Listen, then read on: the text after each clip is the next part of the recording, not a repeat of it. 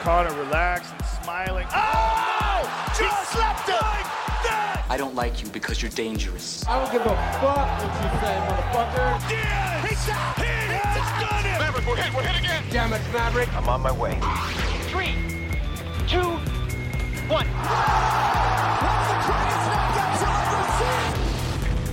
Woo! Splashboard! You can be my wingman anytime. This is the Believe in MMA Mavericks podcast, featuring your hosts, Mike Straka and Ike Feldman.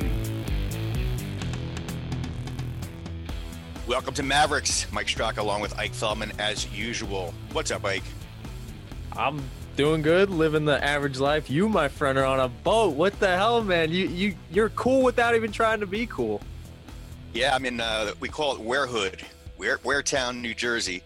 I'm on a boat. My friend Chandler Frazier's got a nice boat. What is it? 30 feet, 32 footer, and we're just chilling out. We got to get Chandler on the podcast one of these days, man. Maybe after Forrest calls in, we'll get Chandler to call in, and he can join the fun. Michael Chandler? No, it's Chandler Frazier. He's a construction. He owns a construction company down here in Waretown, New Jersey. Okay. I'm on his boat. We're having we're self-isolating. Quote unquote, literally. Yeah, we're quarantining. We quarantine on the boat, drinking quarantinis. Dude, that was the quote last week. You no pun intended. You rocked Robin Black's world. That was a great quote. You guys got enough alcohol, enough food out there? Do you have to go back to shore once every couple of days? We have plenty of alcohol, dude. Plenty. In fact, I just texted you a picture just now, like a second ago, of a Miller Lite that's sitting here, and along with an empty shot glass that used to be Jameson. Well, to pull the curtain back, man, this is an early Wednesday afternoon. Is this day drinking? You guys having a good time? Are we recording with Mike Straka on the John Jones type of frequency? I'm always on the John Jones frequency. Are you kidding me? Oh, but look, thank God you don't get in trouble, man. Well, that's because I don't drive. True. Question: can you operate your boat like a little intoxicated? Is the bar a little lower? No, hell no. We don't take the boat out. It just sits in the water. We don't take it out ever. Gotcha. It sits in the marina. We definitely don't drive. You can't drive a boat drunk, especially around here. Fucking Coast Guard and the cops, they're all over this place. They will bust you. Big, yeah, they're at this marina. The Coast Guard is right at the same marina we are in. So we definitely don't do that. That's craziness. Well, Straka and Chandler are playing by the rules, but John Jones, man, I got to segue into it before we jump in the forest real quick. It comes out he pleads guilty. He's on house arrest, aka quarantine, what everybody else is doing, and he might have an ankle monitor. He's got to do some community service, fine, and rehab. But he gets to carry his marijuana card still. Well, listen, I don't know what to say. I try not to bust on John Jones because he and I, we're friendly. I'm friendly with Malky Kawa, his manager. That's not to say I can't do my job as a journalist and talk about it. But again, I'll reiterate what I said last time. Like I hate kicking somebody when they're down. Right. I've been down before, and I've had a lot of help getting back up. So I'm hoping that somebody gets John the help he needs. And it sounds like the court mandated a little bit of rehab for him. Hopefully he takes it seriously this time. Again, Marcus Mara last week said, he should go to jail. Yeah, right? Marcus Mara, I was just going to say, is the most disappointed.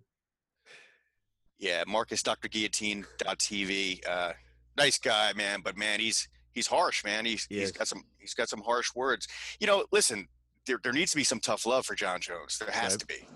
Right. You know what I mean? I feel like there comes a time when you got to learn your lesson. But he's not, man. He's not learning his lesson, and it look like you got another slap on the wrist. Well, then I posed the question again. We asked the panel last week, Dr. Guillotine and Mad Lab and Dan Caldwell. Excuse me, it wasn't Mad Lab. Dan Caldwell, Philip Nover. Punk ass. Yep. Yeah, dude, awesome episode last week. We all flowed. But you think he fights this year? Does this make it more possible that he fights in the fall? Maybe December? Yeah, it does. Absolutely. I could see it happening. Vegas, the end of the show. That he usually likes to fight on that show. And it's within this year. I mean, I could see it happening, and he's going to win again. We're going to forget about it slightly, and he's going to win more, and he's going to forget about it. But it's like, this is still part of the enabling by Dana White and the UFC. He should at least just be a full year where has to do a rehab, and he's just knows he can't have a fight. He has to battle this demon, and giving him a fight is, it's going to keep him on track and put his energies in the right place, as Dan Caldwell say, but it's feeding the beast. It's not good. Have you heard from Rogan on this topic yet? I really haven't seen anything from Joe. Have you? No. Only thing I heard from Joe, and this is different, obviously, he says he's definitely not going to do UFC 249. Yeah. Well, he's got young kids, right? Yeah. Yeah, I don't blame him. I don't blame him at all. You know, I've been hanging out with some friends because my parents are old and I don't want to go around them. So I've been pretty much staying in a house with two of my guy friends and chilling out. You saw the video when they woke me up with the drum set. Yeah, I was telling my wife, I go, I hope Mike doesn't do anything a little crazy, because his roommates maybe are driving him a little nuts and making him a little stir crazy. And I told her about the video, and I mean, I don't know if your guy was the best drummer in the world, but the message was sent. Everybody's cool though back home. Oh yeah, everybody's cool. Those guys are great. That was Schaefer on the drums. My boy Stevie Sykes and Dave McIntyre, a couple of guys I hang out with in Waretown, and I live in Barnegat, New Jersey, down by the Long Beach Island. But I spent a lot of time up here on the boat, and Stevie lives right around the corner, and so does Schaefer. That's why you saw those videos. And again, like I'm just, we're all self-quarantining, but we stay around the same people all the time. My old man is he's old, so I don't want to go near him.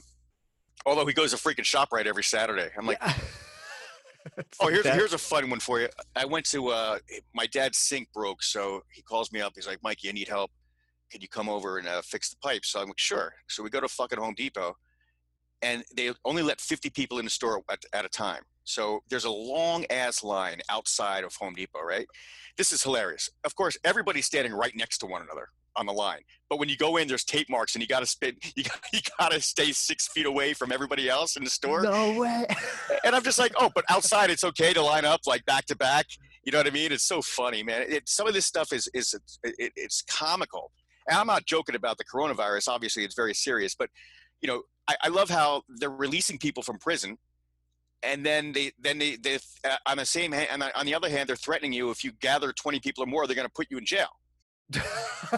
Yeah, I thought that was fake news, man. The people going out of jail. What's the strategy behind that?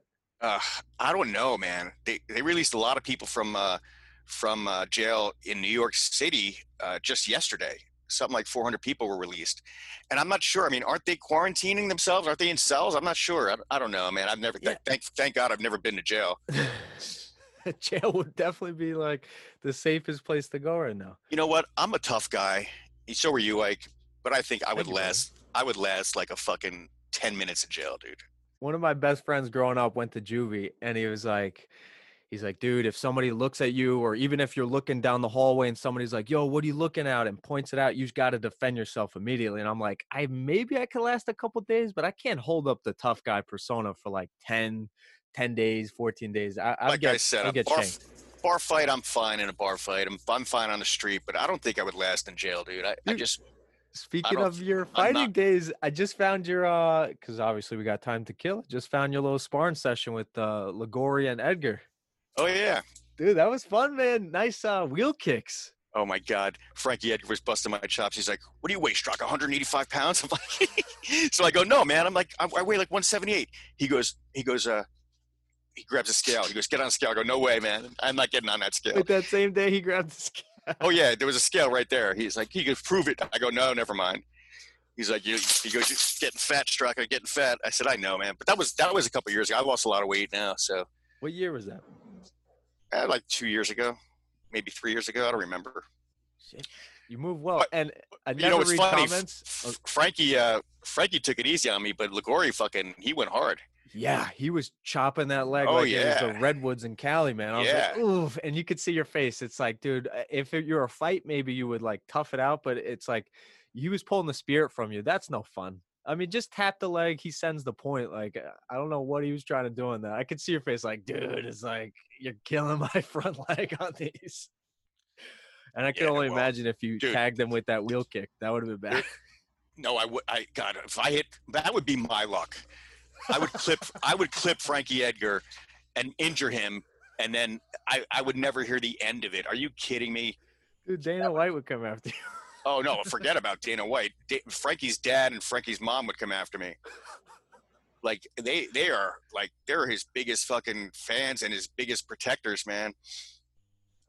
You can't watch a fight with Frankie's dad because Mr. Anise, he's so emotional, especially when he was fighting Gray Maynard and getting beat up in the first round of those two fights.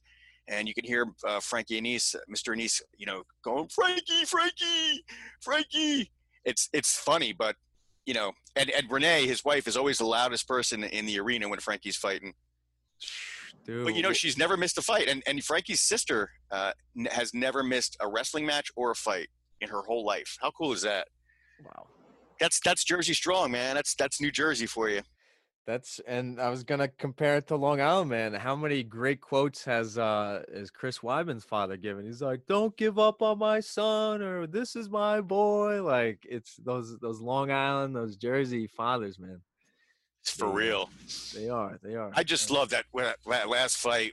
Not the Chen Yun Sung, or maybe it was. When was the fight where Frankie's son came in the ring with him, and Frankie lost the fight, and he was so emotional when his son came in. I think it might have been the Korean Zombie fight. No, the kids didn't go to Korea. It was the fight before that. Oh, it was the Brian Ortega fight. Was it the Holloway? It could have been. I forgot which fight it was, but it was emotional. I hate seeing Frankie lose, man. But again, I'm as a journalist, I got to be so careful not to be so biased because everybody knows I love Frankie. So I mean, I can't help it. He was on my Fox Fight Game show for years. He was my fight analyst. I sounded like a shithead starting a live show on national radio after Chris Weidman got knocked out by Jacare. I was just like, they're like, "All right, we're live," and I'm just like, shh. My co-host Pete Hoffman's looking at me. He's like, "Dude, wake it up." I'm like, Chris Weidman just got knocked out. I go, "Give me a minute." And I was saying this on the air because it's like we live and die with these fighters. Yep. And he's a fighter we've lived and died with for the past 15, 17, 18 years, Mr. Forrest Griffin, who just joined us. What's happening, man? How you guys doing? Where you guys at? Mike's on a boat. I think he's filming a porno. I'm in the woods. We're doing good though, brother. I'm on a boat I'm on Barnegat Bay in Waretown, New Jersey, Forrest. That's I'm sure you know where Waretown, New Jersey is. Oh yeah, big. Yeah. But why a boat? You know what? My buddy has this 32-foot boat, and we just hang here. We're self-quarantining. You know what I mean? Drinking quarantinis. We're drinking quarantinis on the boat. Yeah. You're in Vegas still? Oh yeah. I'm nice. Just in Vegas. I'm a little down because the governor said, and it's probably the right thing, he said we're not going back to work till April 30th. It was April 16th. So, man, I'm just ready to get back to work, man. I'm ready to, ready to see some fights, help some fights happen. Yeah. Getting crazy. You are one of the most cerebral, cool, down-to-earth guys and fighters. What advice could you give to us average folk and to your fellow fighters to maybe kill some time during this, however long this is going to be? So I was just having a discussion with my wife. We've kept our daughter, only child daughter, we've kept her away from her friends, because really when you interact and you tell kids to stay 6 feet from each other, how well does that work, right? Right. It doesn't. So we do a little bike riding, but even then they want to stop and we're talking and climb the same tree. I'm like, oh my gosh, So I look at this, my daughter's 8. So for me and my wife, this is probably the last time the three of us can go for a hike or go just the three of us and our daughter not totally hate the fact that she's with her parents. So try to get as much of that as we can, right? This would be, there'll come a time shortly when she just doesn't want to be around us. So we have to kind of bank this time for later, right? So that's my biggest thought going into it after, yesterday. And the other thing is too, it's a choice, right? It's a choice I didn't make today. I hadn't worked out today. I hadn't gotten a lot done today, but am I going to be productive? Am I going to use this time to read, etc.? Am I going to start putting walls in my house? Yes, I am. This open floor plan was a horrible idea. We just have like one big room downstairs, and it's like, oh wow, yeah, okay, I can hear you. I see, it's great, Well, we were talking to Liam Kerrigan. He's a former fighter, and he owns an MMA gym in New Jersey. Oh, man. And he can't, he's closed, obviously. He closed shop, and he can't train.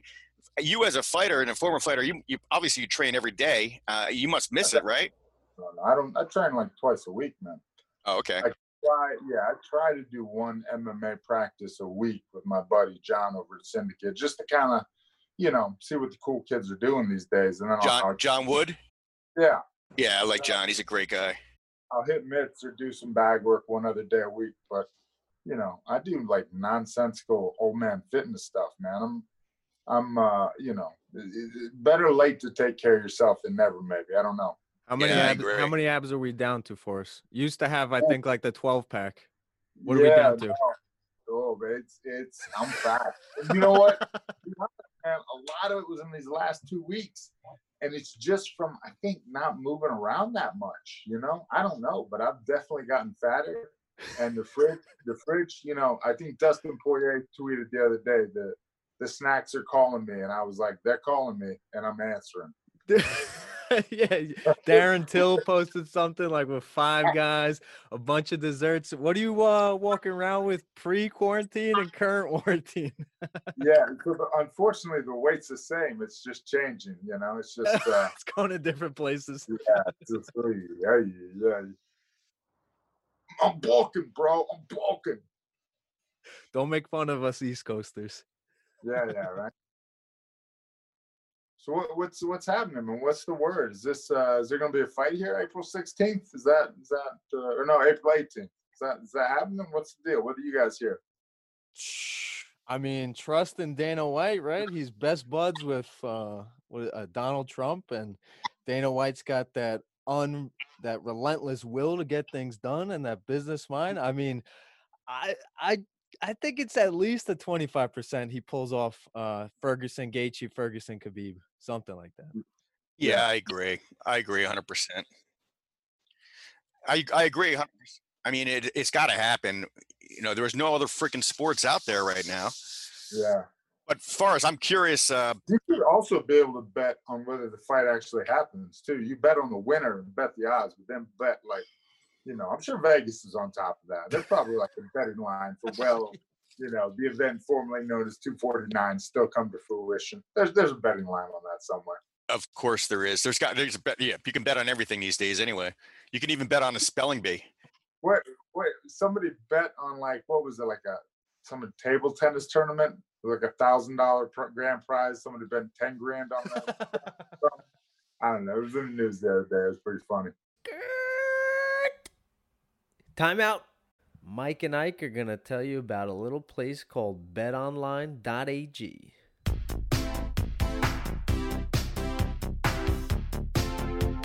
Hey, Ike, how you holding up in the coronavirus crisis?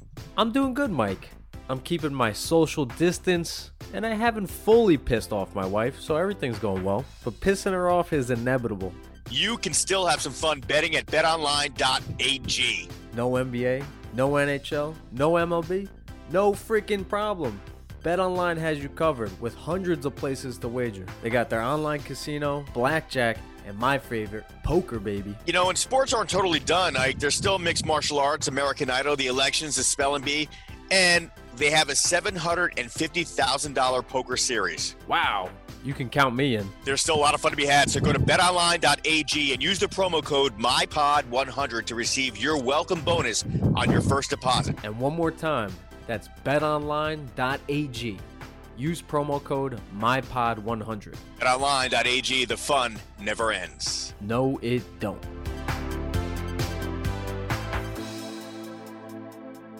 This is the Believe in MMA Mavericks podcast.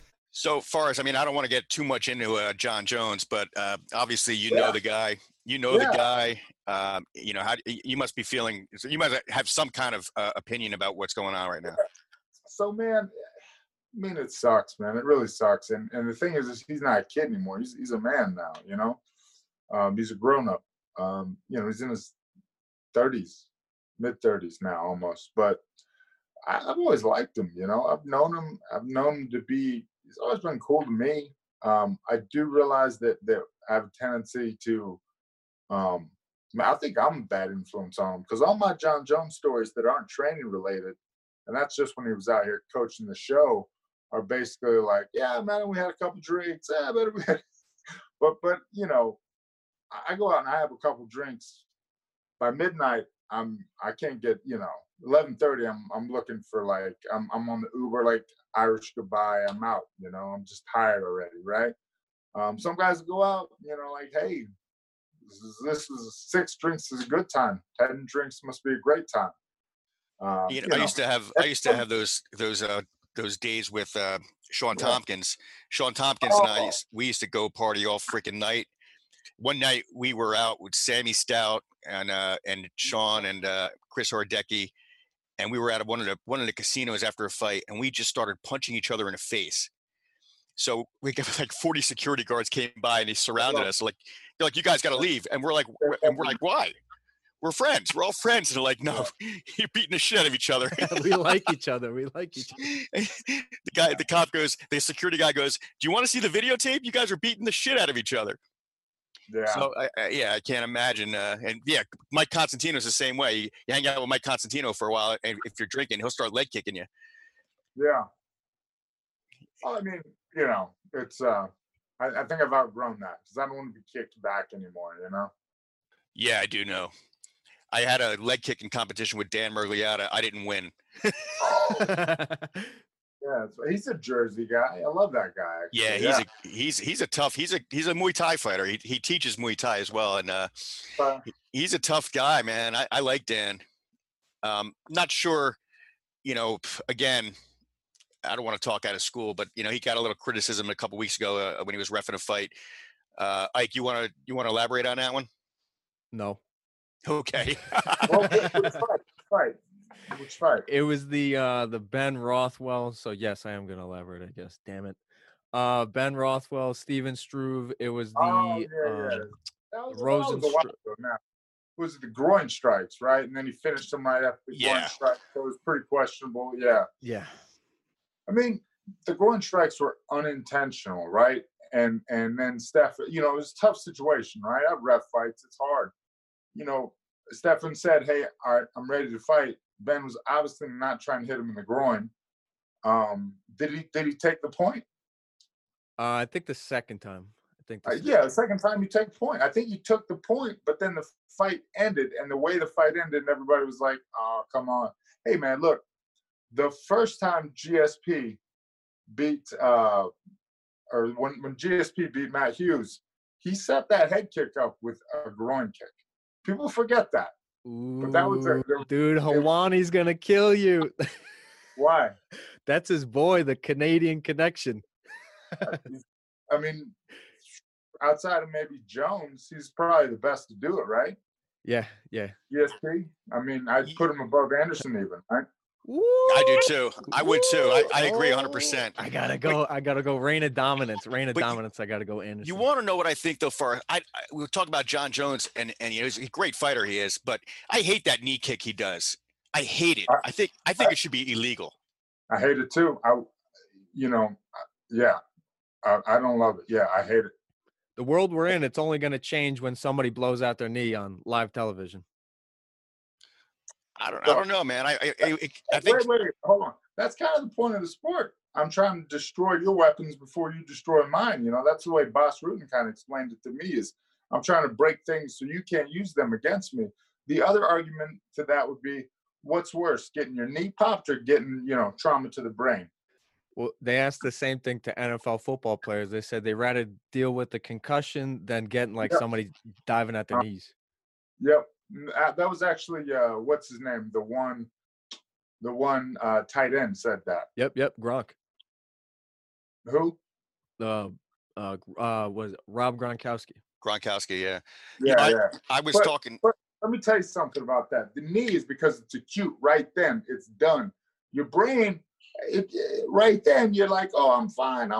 And then, 4 years later, after doing it 5, 6, 10, 20, 30 times, you're not fine anymore. So that's always going to be, it's like, do I want $5 now or do I want $10 later? It's the opposite of that, right?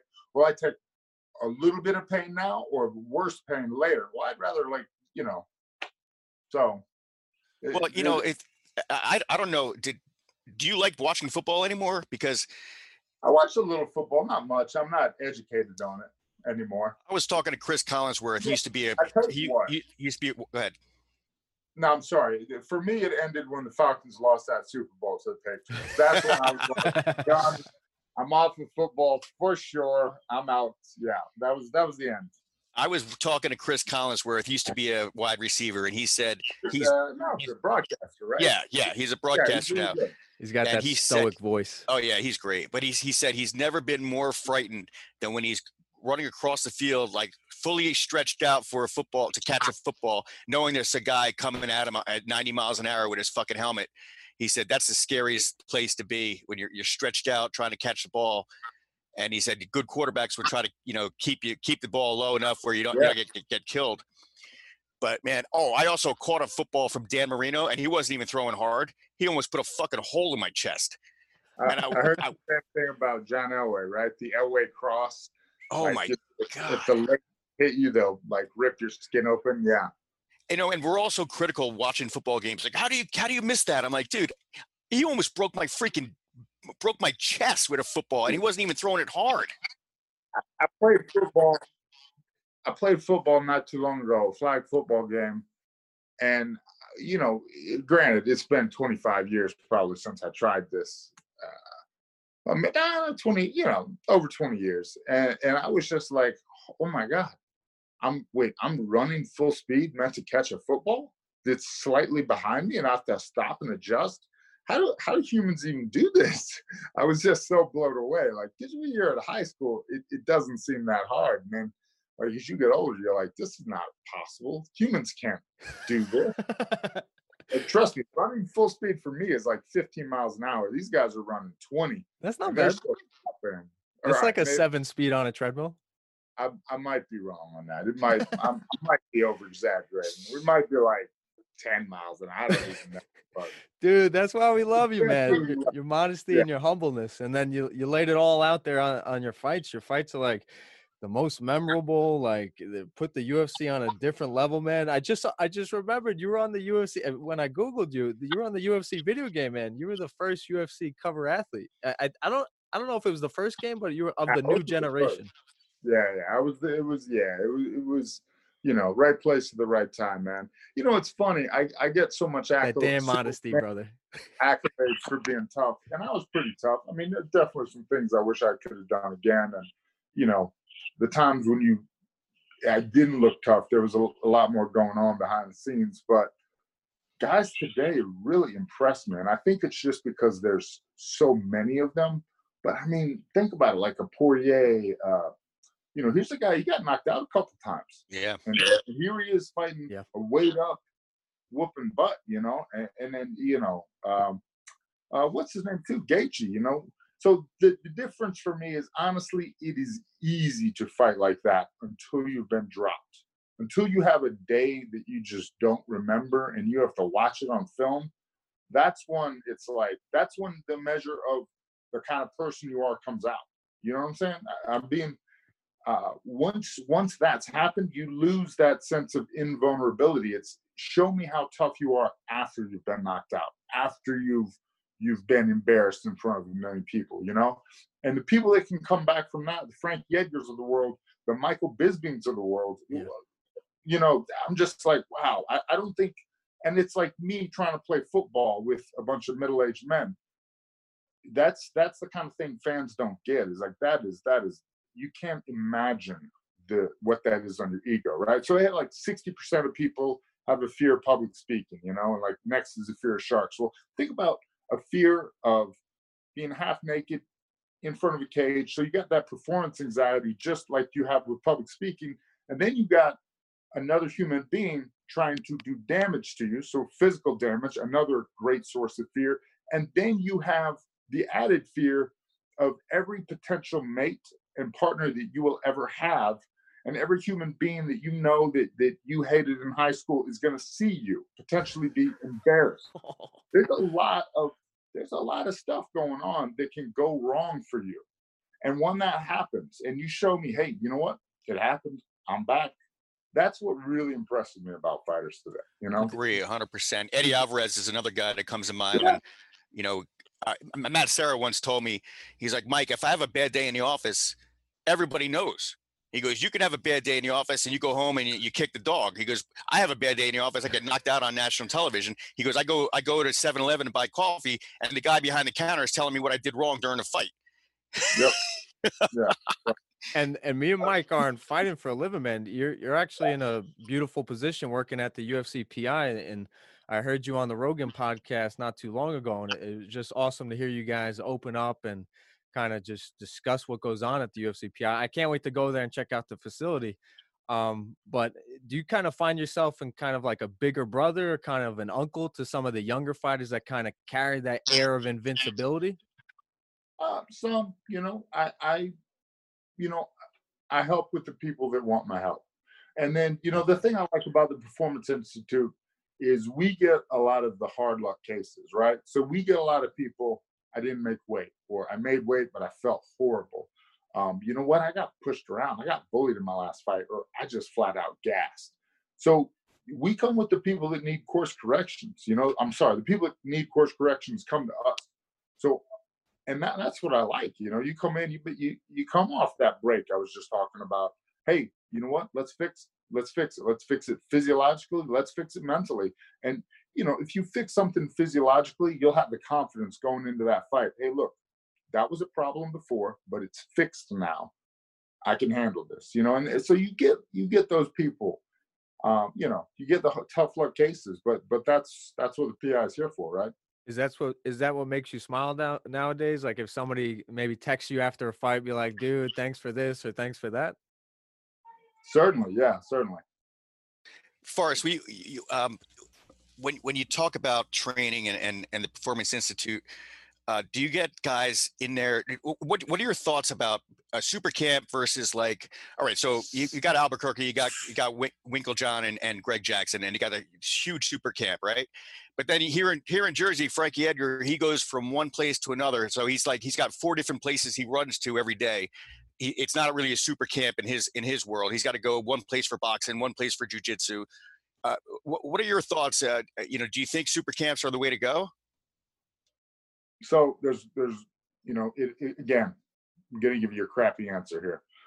It depends. It depends on you. So Frankie Edgar, everywhere he goes, Frankie Edgar is the priority. So when I was in Athens, Georgia, Forrest Griffin was the priority. The practices were set up around Forrest Griffin.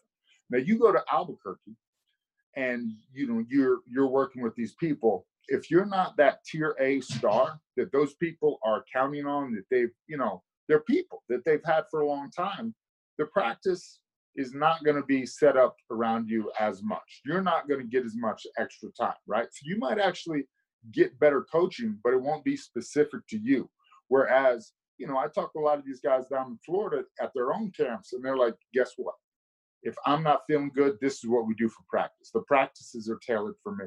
So you really have to decide what you want. And the other thing I've seen as athletes get older, they pull out of the super camp a little bit, because when you're young, maybe you need the super camp, the ATT mat. You need to go through that ATT mat and get rolled up by those people, that's good for you.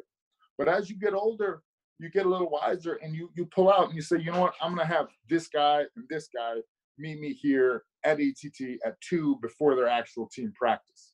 And I'm just going to get my work. I'm going to pull that out instead of, working in the Gen Pop classes or even the fighter classes.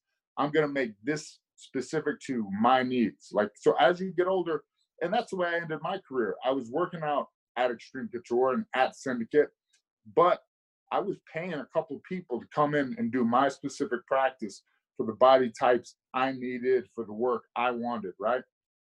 So that you can really, and this is something I try to help fighters with. Where are you in your progressive career? You know, a lot of times you see guys, they leave their home base, they either get better or they don't, right? And then they go back. And that's fine. That's part of the journey, right? Hey, let me go try a super camp out. Maybe it's great for me, maybe it's not. And you know, maybe it costs you a fight, but that's I remember specifically, remember Roger Huerta? Yes. I remember he switched camps and then he was never the same fighter again. Never the same fighter again. And I don't know if he got smarter or if he lost a step. I'm not sure, you know, how to characterize. You're a fighter, I'm not. But I know when he switched camps, he came back and he just wasn't the same guy. Because I think he relearned some things and he wasn't the guy out there slugging away like he used to be. And his career never really came back from that. Now, I think too, maybe he went to that camp and tried to learn some things because his chin wasn't holding up, because Yeah. the way he fought physiologically, he wasn't able to fight that way anymore, right? You just, as you get older, you're going to lose a little bit of your conditioning, right? Especially if it's a natural gift like Roger had, and you're going to lose a little bit of your chin. These things happen. Then do you become more strategic, like maybe a John Jones, right? Doesn't get hit a ton.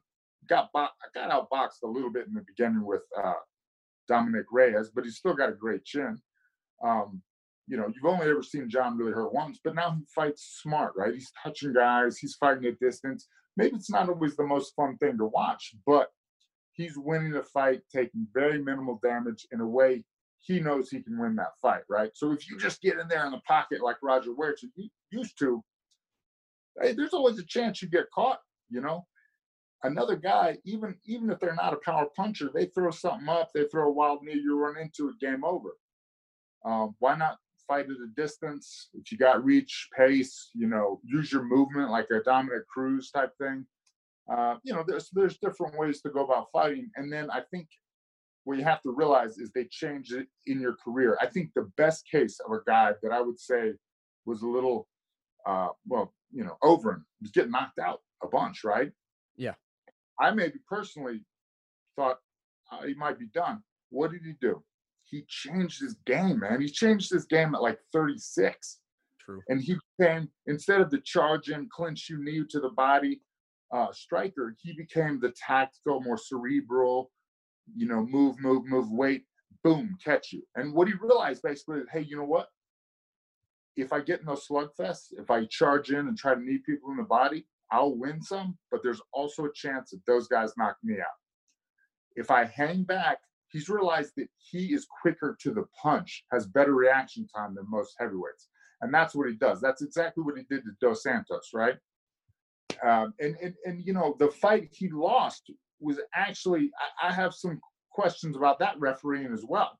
Because that was Big Dan as well. Yeah, he was actually on his feet. I knew it was. He was on his feet when the fight ended. Wait. I think he was kind of like L'd, like an L. No, wait, seriously? I'm trying to remember now. At the end of the clock. Dan never stepped in. Rosenstruck did the old, remember when Sean Shirk got stopped by BJ Penn? BJ Penn just decided the fight was over and he'd won. That Sean Shirk had enough. And the referee kind of was like, okay, stop it. Shirk was on the fence, though, getting his butt whipped. But yeah, you know, if you watch that back, it's so late in the fight, you know, they take the clock off the last 10 seconds just because sometimes there's a second difference or two maybe between what's actually on the clock and what's on TV. Do you know what I'm saying? The timekeeper's actual clock and the TV clock, sometimes there's a second difference. That's why they've faded away, right? So that's why they take the 10 seconds out. They remove the clock in 10 seconds. But, you know, so I clocked it to 10, and I think he was on his feet by then. I was just surprised because watching that fight, I was like, wait, no. I mean, it was an 8-10 round, the last round, but I think Overeem still won that, you know? So, but I'll tell you what else. He was shook enough to where he didn't argue. Anyway, that was an interesting to look back at that. Dude, you bring up talking about if like the tally is dinged when you get that punch and how a fighter comes back from that, and it's a realization for a fighter, but you almost want finality in a fight, just like me. I'm a gamer, and I want the finality. The fighters sign up for it. You kind of, is that the ex-gladiator speaking, or is this the current, maybe the guy who's trying to evolve the sport and teach the younger generation? Where do you fall on fighter safety, and maybe they know what they're signing up for? Well, I mean, that's where you hear me leaning, obviously, right? So here's the deal on fighter safety. Referees make bad calls. They stop fights early. But what's worse, you stop a fight early, that fighter is saved from more damage, and they go into their next fight. That was BS. That stoppage was bad. I was okay. I could have come back. They go into it very mentally strong. If you let that fight drag on, gotcha. Maybe they come back, maybe they don't. But when they're finished, there's no way they can, trick themselves like they used to talk about, cornerbacks need fast feet and a short memory, right? It sticks with them, right? That's a perfect example was Aspen Ladd, Jermaine Durandamy. It was a little early. Yeah, and then Yana Kunitskaya, she finished early. Yeah. Wait. I mean, when Aspen Ladd, when there was a little controversy with the stoppage, then she came back in her next match, exactly like you're saying, pumped up, fired up, and she got the stoppage win. So I understand. Yeah, I remember the Jermaine Durandamy fight. It was like you're almost thinking, I should have let her. As a fan, you're thinking, I should have let her. You should have let her catch one or two more. Yep. But then the other side is like, and maybe she throws two or three more. Aspen recovers. Aspen goes to guard. She's able, and she comes back, takes her down, and is able to grind her out and tap her in the third or fourth. Right? Maybe, but is it worth the risk? To me, no. I mean, again, where I'm at, athletes' health and safety at this point in my life, as a guy that's been through it, I say, you get him on the next one, man. It's not. You're one of the only fighters to be also a New York Times best-selling author. I think twice you were, right? Yeah, two of his books were New York Times bestsellers. Wow. But I wrote about half each of them, so that makes it one time New York Times best-selling author. I still think the video game cover. Well, no, I think New York Times best-selling author is cooler, Ike. Well, you're on a boat drinking quarantinis. That's true too. But Forrest, real quick before we let you go, any more books in your future? I mean, what's going on with you now? No, man, I really should have. So in my Be Ready When the Shit Goes Down, there is a section on the viral apocalypse. So I know, I remember that. I was actually reading that, and I was like, "You're a smart guy, Forrest." You're a smart guy. Eric Krause, your co-author, was a smart guy to make you do that and to fill it. He actually fills it in with a lot of stuff about viruses and cures and intelligent stuff about the size of viruses and whatnot. It's actually pretty good. No, I want to write an addendum still to the second book. So here's the deal. I wrote Got Fight. Dude, what the hell does addendum mean? Now you're insulting me. No, so I wrote the first book. I didn't finish it. It was 50 rules. I only had 38 rules in there. It was 50 laws. I only had 38. But when, they're serious. Like, the deadline was the deadline, and that was it. They just took the book, what we had, and they published it. And that was Simon & Schuster, right? No, it was HarperCollins. And then HarperCollins, right. Yeah, whatever. They'll all be out of business, surely. Who knows? Oh my gosh, it's so true. Who knows? No, you're right, man. People always ask me. That's why there was a second book. It's just because I had the stuff that I didn't finish in the first. 12 more rules. The same thing happened on the second book. I was so into, I have to write the perfect thing about zombies. It has to be different than everybody else. It has to be this, that, the other. That I just never wrote it. I wanted to make it so good that I just never I never brought it out of the early stages of just random notes. And so I always wanted to write the zombie apocalypse, which was going to be the close of that book. And I just never, I put too much pressure on myself. I just never got. Did you ever see royalties? Because all my books I got advances for, and I never saw a dime after that. That's the smartest thing. Yeah. Look, You did not bet on your own success contractually.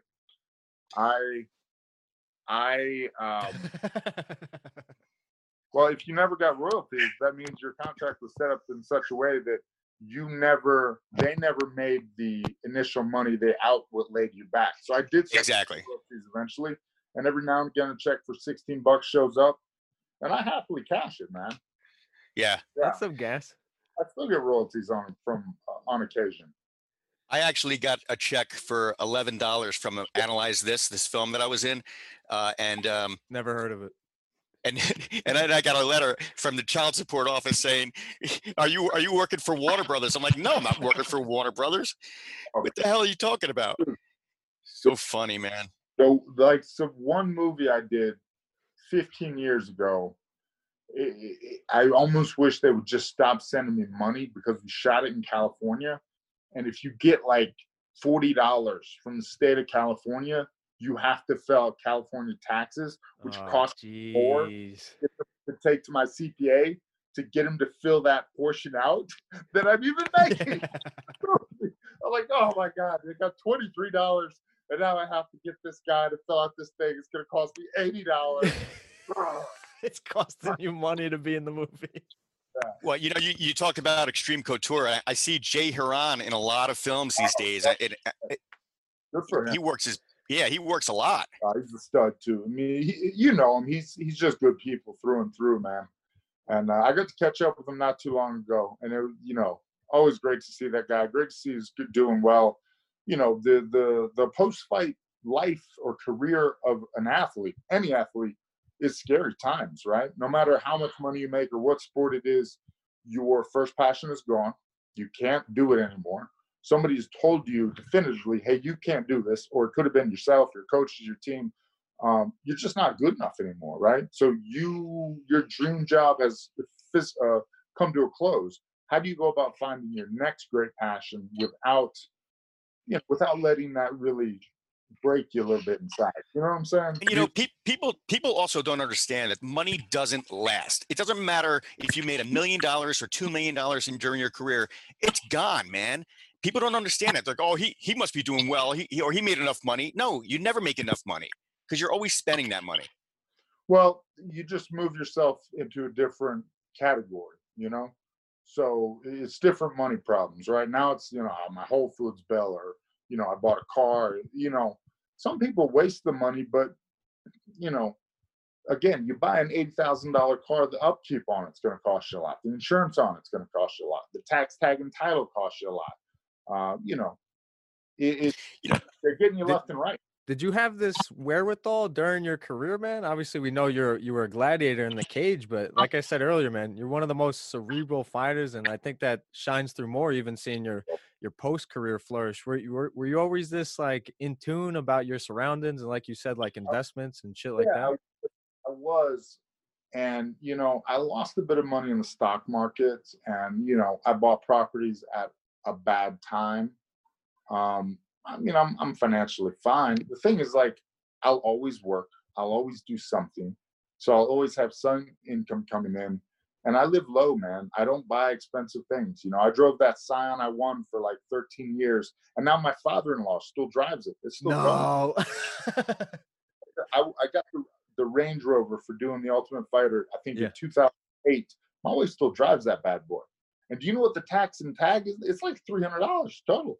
Nice. It's a cheap car. So it's Does this come from your father, your parents, like a friend, the community you grew up in, a certain coach? Like, where does this this like Miyagi? You're like the white Miyagi. You're very. It's just fear, man. A healthy sense of fear. Gotcha. I meet a lot of people. Like I was talking to Tyron Woodley, and I love that guy. But he didn't grow up with any money, and for him, it's like it almost isn't the value of money. It's things you want. It's he explained it a lot more eloquently than I can. But for me, it was just the opposite. I didn't grow up with money. I've been poor several times in my life. It's good to be poor when you're young. It really is. But I cannot go back to being poor now. Gotcha. Do you understand? Yeah. Like, so I can't make those impulse buys. Like I saw this home gym I wanted to get. It's like $3,200. So I was like, I really want that home gym. I really want that home gym like Forrest. Jerk. You work at it. In the PI. Get up an hour early. Work at home, you know. My wife, you buy a wife 6 or 7 dumbbells, she'll be all right. You know, I was thinking, so you know, I could buy the gym. Obviously now I'm like, maybe I should have bought that gym. I didn't know I was going to be locked away from my work for 6 weeks. You know, jeez. But reminds me. Frank Mir told me he was in a yoga class with his wife, and he said he had all these little nicks and injuries and all these nagging little injuries, and he said he couldn't even do a downward dog. And he's like, I'm in a room full of soccer moms, and they're like running circles around me, and I'm a world champion fighter. Oh yeah. He's like, so he had to take a whole year off. He said just to heal up. Yeah, he's another impressive one. You know, he destroyed that leg, and he just switched his stance. You know, in his 30s as well. He was like, you know what, I can't fight the way I used to fight. I'm just going to switch and do this. But yeah, I mean that's the game, right? With the PI, who's like forget about the cerebral, the intellectual, the mental aspect of the game, dude. Who's the like physical freak that you've seen walk in the doors? Francis Ngannou, and then who's the 1A? This is Francis, obviously. So this is the thing I'll tell you. Everything is confidential. So what I see stays in those walls. All right. So then tell us, Fighter Your numbers on the test are only you. Here's what I will say, and I will only say this because I didn't witness it. Dominic Reyes told me, and his coach is vouched for it. Dominic Reyes is an athlete. So just from like a testing physiological standpoint, to me, Dominic Reyes, you know, he doesn't look like that much, right?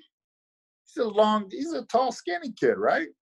Yep. But he is a physical specimen, and you know, hence they're playing college football and everything. He's a specimen. You know, a lot of people come through. What I like a lot is when the people come through and they're not real good at these tests. They're not super athletic, but they can fight. Yeah. You can name names, man. You can name names. Yeah. So I don't want to know. You know, that's unless they personally tell me, then it's not my business, right? Yeah. Well, Forrest, Ike and I have this ongoing discussion. I think Daniel Cormier is better as a heavyweight than he was as a light heavyweight. Do you agree or disagree? I absolutely agree with you. Harken back to Strikeforce, the whole thing. Yep. No. The ongoing was debate. Like, who wins at heavyweight, Jones or Cormier? I think Cormier does. So if they were to fight a third time, I would want it at heavyweight. I don't need to see it at 205 again. I want to fight at heavyweight. Can you give a prediction? Well, I mean, I don't make predictions. I can lay out, you know, facts. Like John Jones's reach is not going to be changed. That's right. He's got a heavyweight reach easily, right? So that's not going to matter. Yeah, I think he has the longest reach in the UFC. Like, I do think, however, John Jones, he not only loses at heavyweight to Daniel Cormier, but he loses to a lot of people at heavyweight, because I think he loses that reach advantage at heavyweight. Yeah. And I also think there's better boxers in the heavyweight division, you know, Miocic and Junior Dos Santos. I mean, some guys, I think they're better boxers in the heavyweight division than the light heavyweight division. I think Overeem, I know they've trained together, but I think Overeem would give Jones problem at heavyweight. Wow. Okay. Yeah. I agree. Matchup, you know. I thought that if what's his name ever could have, who's the kid? He's kind of semi-retired now, Gustafsson. Yeah. When I met him and worked out with him, he was like 238. Damn. And I was like, oh my God, this kid is a beast, and he's just farmer strong, just dumb strong, you know, like. all day or something, you know, like again, not like the show pony muscle, but the like I do manual labor all day every day type muscle, and you're like, oh geez, this kid's a problem. And he comes from Viking blood. Yeah, must be. I do whatever he's got in him. I don't have the same stuff running through my veins. Well, before we let you go, I mean, my next door neighbor is a plumber, and he's older. He's like 65 or 67 years old. Yep. And he asked me to help him. So I went out and I went to help him, and I couldn't budge this one piece of pipe. I couldn't budge it. And I was like literally hanging on the fucking thing, my whole body. He just walks up and just grabs the fucking wrench and goes, whoop, just like you said, super strong, you know, like working all day long type strength. And I was like, how the hell did you do that? He goes, I've been doing it for 45 years. Yeah. That's how I did. They don't make them like they used to. They don't make them. I thought to myself, note to self, never get punched by this guy. Yeah, I've met those guys too. Trust me. I've had them out of my house. I had 60-something-year-old guys helping me set up my thing, and I'm like, oh, my knee hurts. It's laying in rocks. And I look at the 60-year-old guy, and his knee's in rocks too. He ain't complaining. Yep. Dude, that's my father. He's Israeli. He used to be in the Israeli military. His knees are made out of granite. Like, he could go on the factory floors, fix a wire, flip over. He's got the lunchbox hands. Never trained a day in his life. Yep. All right, Forrest. We'll let you go. Yep. Thanks so much for coming on, man. Can I squeeze in one more, Mikey? Yeah, go ahead, man. Of course. 2006, one of the greatest fights of all time. Like I said earlier, man, you are definitely in the top 10 UFC superstars. I tried to list it off in my head last night. The McGregors, the Lesnars, the Rouseys, the Rampage, Liddell, your boy, Tito Ortiz. Dude, you are in the top 10 of UFC superstars of all time. That's not only because you were a UFC champion, but because of the 2006 fight against Stephan Bonnar. We're almost 15 years from that fight. Yeah. Can you tell us how, when you look back on it, how does that fight look to you? Not to be a jerk, but it was April 9th, 2005. But hey, we are 15 years. I mean, again. I'm crossing off my notes right now. I had 2006 written all over. It was, it was being in the right place at the right time. And that's truly what a lot of my career has been. The video game, the this, the that. I was kind of there, and I definitely wasn't the best even in my own little time by any stretch. But I was there, like when the sport made that big transformation. Yep. And that first mainstream. Then Ronda and Conor put it over the top. But I was there in the Randy and the Chuck, that era, BJ Penn, GSP. I remember when GSP was like a new kid coming up, and I thought, he's going to be pretty good. Yeah, I remember that too. Dude, forget about the Conors, the Rondas, everybody. You, man, like. Boy, and that's what I'm saying is, yes, I was in the right place at the right time. Yes, I was very lucky for the show, for everything. But you know what they say about luck, right? Luck is when opportunity meets preparation and hard work. And I did, I worked hard. I wasn't always prepared, but I did the best I could. And that's some of the reason, why I got lucky. The T-shirt says, the harder I work, the luckier I get, right? And that's kind of been my motto throughout life. Well, Forrest, one last question, because you've been through several iterations of the UFC. Do you guys miss Lorenzo Fertitta? I mean, I miss him personally, just because I kind of knew him from the way back and, whatnot. But, I mean, it's just different, right? You have to say from every standpoint. I mean, I think Endeavor, IMG, WME, whatever they are, I think that's what you need to get you to, that's what the UFC needs to get them to the next level internationally in this global market with all, the way to fame, the way to people's hearts and pocketbooks has changed, and it will continue to change. And a company like Endeavor, their business is knowing which way those trends are going to go. Forrest, you're the man, brother. Like, every answer, I'm telling you, you're the white Miyagi now. All right. Yeah. Who is the guy, who I kind of, a very poor man's version of Yogi Berra? I know him for his quotes. He was a umpire, catcher, right? Baseball catcher. Yep. There was Yogi Berra. You know what, dude? That's a great comparison because he's a modest guy, and he was a hell of a competitor. It was Yogi Berra, that's for sure. If you get to a fork in the road, pick it up and use it, right? Yeah, that's genius. That's genius. All right, guys. Thank you much, man. I appreciate it. All right. Thank you, Thanks brother. so much, Forrest. Right. Talk to you later, man. There's a legend right there. Let's talk about True Classic Tees. Oh, man. Super excited about a new sponsor for our show, bro. Style is changing, and the T-shirt is in. Finally, I win. Dude, True Classic Tees are my favorite. It's based in LA and a t-shirt company that's on the rise. That's right, baby. Soft t-shirts, they hold up in the wash, and they're incredibly versatile. Yeah, you can wear them out, you can wear them to work out, or around the house, which, by the way, as you know, we're pretty much in the house these days.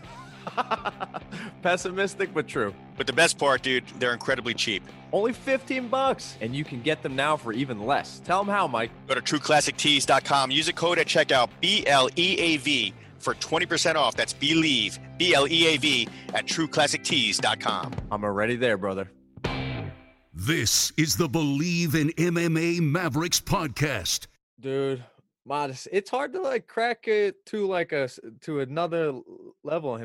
He'll never throw anybody under a bus. He'll never put himself on the pedestal. He is modest, humble, and just a hell of a competitor. You know, like you said, he's a legend. He's a Hall of Famer. Easily for many reasons, dude. Not only being a champion, but that fight. He is in UFC Hall of Fame. Okay, good. I haven't. The Hall of Fame is so like I still haven't like digested it yet because it's so new. Give it like 10, 15, 20 years, then I'll know everybody in it. But it's like it's still brand new. But dude, Forrest, he's in there for many reasons. Many reasons. I kind of wish there was a physical location for the UFC Hall of Fame. There isn't? No. Damn, they should do it maybe. Yeah, it's got to be in Vegas, I guess, right? Well, yeah, for sure. All right. I could talk to Forrest Griffin all fucking week, man. That guy's awesome. That's the unfortunate part about seeing him in some interviews, man. It's like a lot of people don't get his style. Like he's not gonna say anything that's like, yeah, I was busting his balls about trying to get like, oh, what do we see in the PI or give me a prediction on Jones DC. But dude, he's a cool cucumber. He's not selfish. He's just dude. He's mellowed a lot because when I interviewed him during his fight career, he was always curt with me. He was always short, very short. I used to fear interviewing him during his fight career because he was just such a dick to me all the time. I don't know if he just didn't like me or he didn't like Fox. I don't know what it was. And then one day at the Fan Expo in Boston, I was going up an escalator. He was coming down the escalator, and he looks at me and he goes, "Straka, thanks, man. You helped me move a lot of books," because I had him on Fox and Friends, and I had him on Fox News Channel. And I was like, wow, that's the nicest thing Forrest Griffin's ever said to me.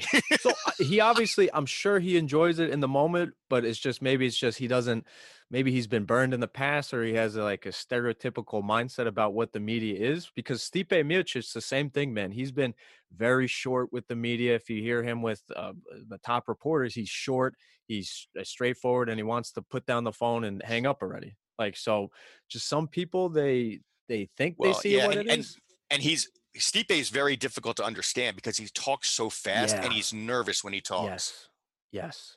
And it's sad because it's like these guys are I think all the champions are like, they're the smartest guys in the sport, because I think there's so many athletes out there. Everybody could do bench presses, can dunk a basketball, can kick through a brick wall, but it's like, who puts it together mentally? And Stipe and Forrest, they're obviously not stupid. We're seeing how Forrest has progressed. And dude, I respect him tenfold now, seeing his post-fight career flourish. I think the same will be with Stipe Miocic. People will understand and learn more about him when he's done fighting. Well, and the real interesting thing about Stipe is he's got a full-time job as an EMT. Yeah, firefighter.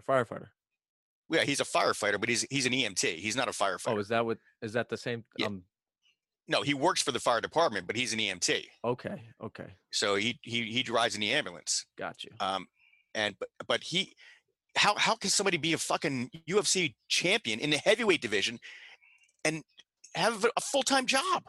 Because he's amazing and people underestimate him, and like he hasn't gotten the respect he has. Like seeing him on the Modelo commercial, like he got the respect he had after he beat Francis Ngannou. And it's like I agree with Joe Rogan, man. He probably is the greatest UFC heavyweight of all time. And people, they're going to understand later when there's a 30 for 30 or there's some sort of documentary on his career or life. When he fought Ngannou, man, I remember I was in St. Louis watching that fight. I was in a B-dubs. Yeah. And people were fearing for Stipe's life. They're like, look at that guy. He's going to kill that poor white guy. And then fucking Stipe kicked the shit out of him. Dude, I was in the arena, TD Garden, Boston, UFC 220, man. The oohs and the ahs with every single strike that Francis Ngannou threw. I've never seen anything like it. Like, we thought it was the funeral of Stipe Miocic. Yeah. Exactly. It was scary. And after that press conference, I don't know if it was because of all the pain medication, because he did get tagged and he's weathered that storm completely. He was angered by the media and he goes, do you guys respect me now? He goes, what do I got to do? He goes, I just beat Dana White's boy. And it was like, wow, it's like that's the most I've ever seen him express himself. And he got his due. And then quickly the carpet was pulled out with the DC fight. And then he regained it with the DC fight, does the Irish jig. And now I hope they do the trilogy. All right, man. Another good show in the books. Until next week. Enjoy quarantine. Thank you for listening to Believe. You can show support to your host by subscribing to the show and giving us a 5-star rating on your preferred platform. Check us out at Believe.com and search for BLEAV on YouTube.